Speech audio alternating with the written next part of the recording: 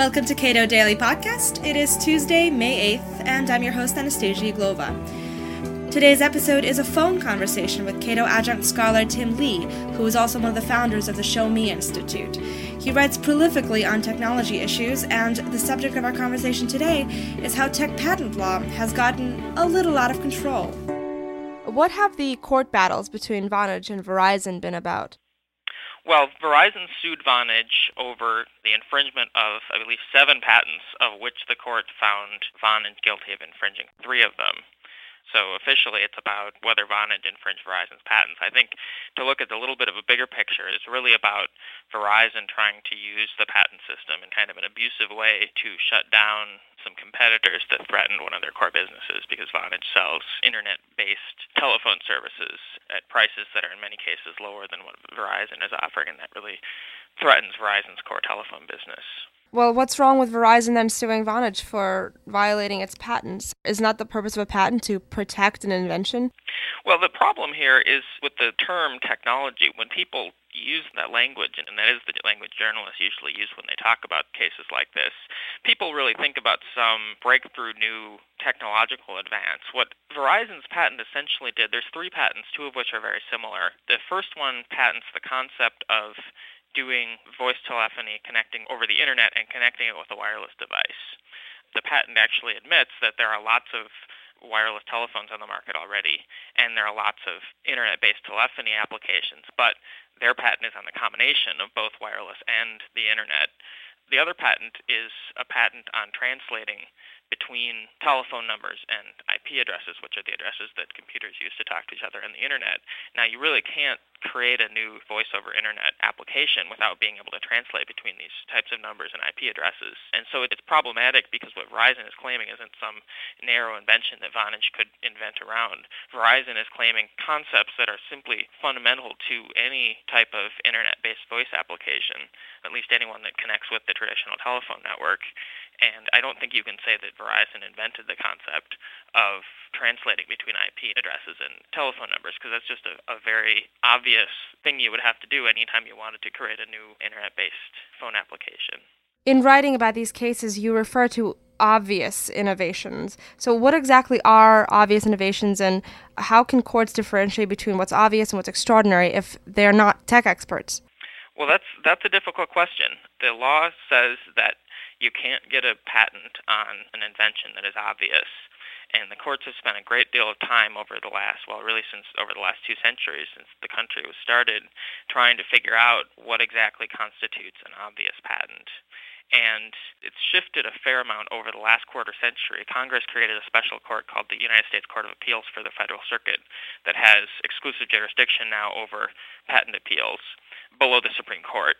But the Supreme Court has largely left the Federal Circuit to make the rules regarding patents. And the Federal Circuit has come up with a series of tests that are very permissive in terms of what kinds of patents are permitted.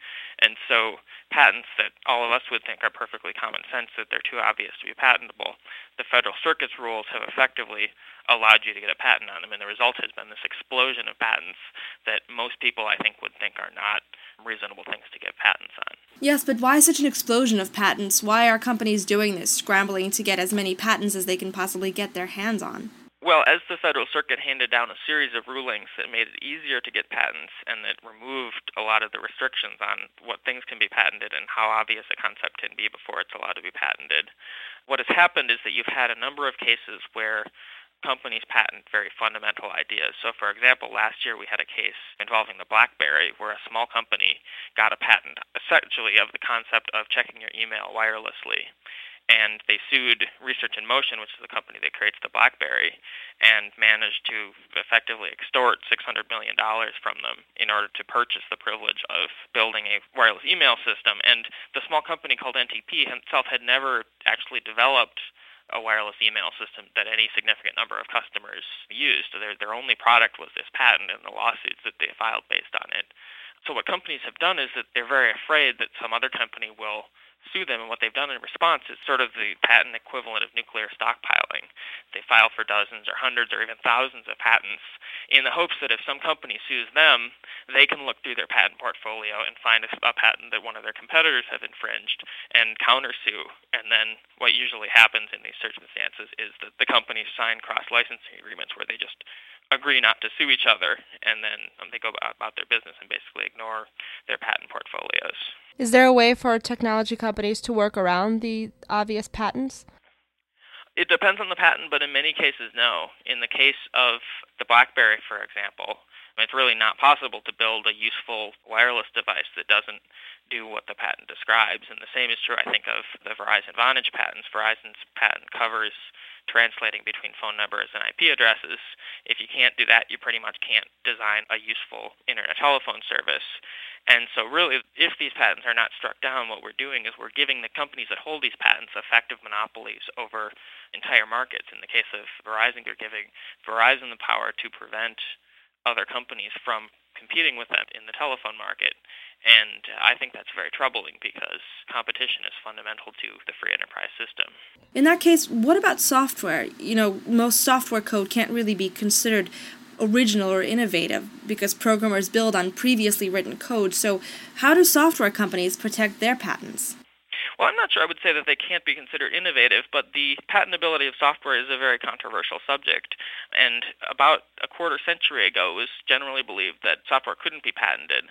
And that changed very gradually over the course of the 1980s and the 1990s until in 1998 the Federal Circuit essentially ruled that software can be patented with pretty much no restrictions at all. And it's very troubling because I wouldn't say that software is not innovative, but software tends to be very incremental. When you develop new software, you're taking a lot of software components that other people have already created and you're combining them in fairly straightforward ways to build more complex systems. And so there are a lot of places where you can, if you can patent one of those basic components, you really can put up a roadblock that bars a lot of other companies from using that component, that prevents them from doing a lot of useful things with software. And so I think software is particularly prone to sort of choking off innovation by giving companies the ability to claim fundamental aspects of the software industry. Coming back to Vonage then, what did the court say in its rulings last Monday? The Supreme Court handed down two important rulings. One was maybe a little bit more of a peripheral issue, which was about whether software companies could be liable for software they export overseas. And in that case, the Supreme Court basically said that when you export software overseas, if the software is duplicated overseas, that's subject to the foreign company's patent laws rather than the domestic companies. The other, and probably the more important one, was the Teleflex ruling, and that addressed this concept of obviousness that we've been talking about.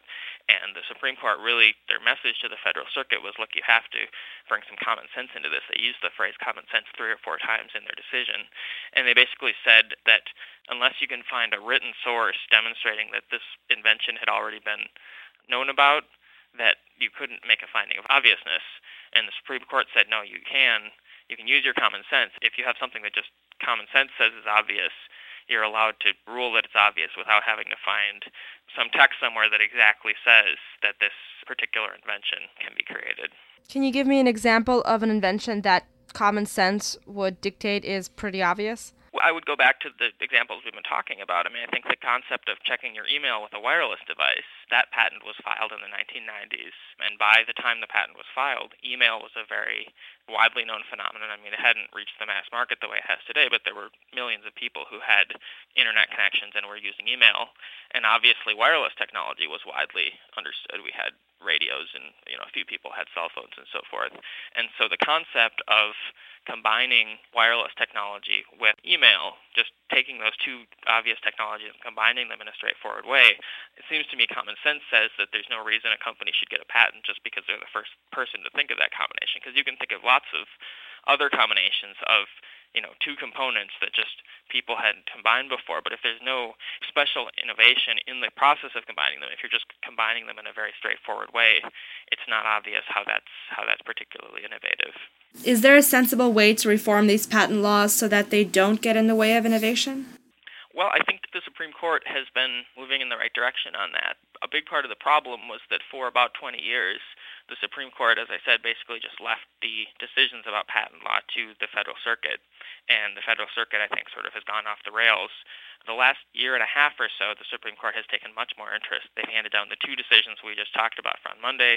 They also handed down a decision last year on the question of when a court could grant an injunction, which would shut down a company that's infringing a patent, and they said that the courts have to set a higher bar before they're allowed to hand down injunctions. So I would say that the Supreme Court is gradually picking away at the problems with the current state of patent law, and my sense is that they're probably going to take more cases in the next few years to continue to reform it.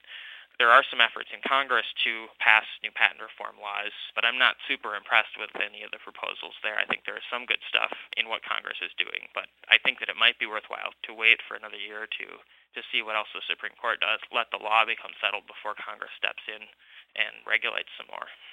Thank you, Tim. And thanks for listening to Cato Daily Podcast. Be sure to check out the new Cato Weekly video. Episode 2 is out today on the website, www.cato.org.